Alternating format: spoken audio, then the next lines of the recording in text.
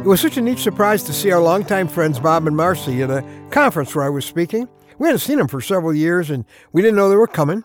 After one session, my wife was talking with them in the hall outside the auditorium, and my observant honey noticed Bob's color suddenly turned pale, and within moments, he was crumpling to the floor. My first thought was, is that what my speaking does to people? Well, when Bob finally came around, he sat in a chair wondering what hit him. His wife wanted to drive him 6 hours to their home, but others were really urging him to get to a local hospital, preferably in an ambulance. Men usually resist ideas like that, but Bob was wise enough and maybe just concerned enough to agree. And that was a good thing. His heart stopped once on the way to the hospital and again in the emergency room. And within 2 days, he had a pacemaker implanted, and he left that hospital feeling great. Had he not had that scary incident in the lobby, he might not have made it. Well, I'm Ron Hutchcraft, and I want to have a word with you today about life-saving pain. Things going wrong can be your friend if they show you a problem that could really hurt you, and if it gets you to the help that you need.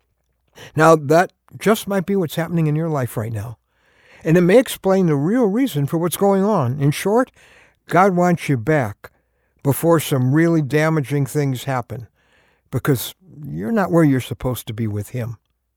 You'll better understand how He pursues those He loves when you hear our word for today from the Word of God. It's in Hosea 2, beginning with verse 5. God likens His spiritual wanderer to a woman loved by her husband who's been unfaithful to him. She says, I will go after my lovers who give me my food and my water. Okay, see, we get away from God when we turn to other people and other things to meet our needs. But God says, I will block her path with thorn bushes. I will wall her in so she cannot find her way. She will chase after her lovers, but not catch them. She will look for them, but not find them. Then she will say, I will go back to my husband as at first, for I was better off than now. Then God says, she has not acknowledged that I was the one who gave her the grain, the new wine and oil, who lavished on her the silver and gold. See, your best days were the days when you were closest to Jesus, but you've pursued other lovers. You've forgotten He was the only one who ever loved you enough to die for you. And that sense of peace and worth you had when you were close to Him, it's not there now. God loves you too much to let you go. So He's been, as the Bible says here, blocking your path with thorn bushes and walling you in. He's been making your sin more painful, more expensive, more disappointing. If that hasn't happened, it will.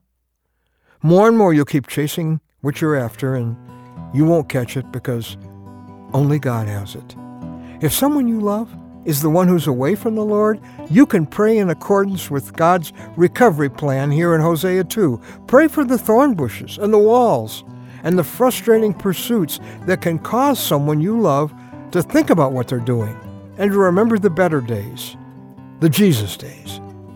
And if you're the one who's away from Jesus right now, the one whose love you were made for, the one who died for you, and things are only going to get worse because He loves you.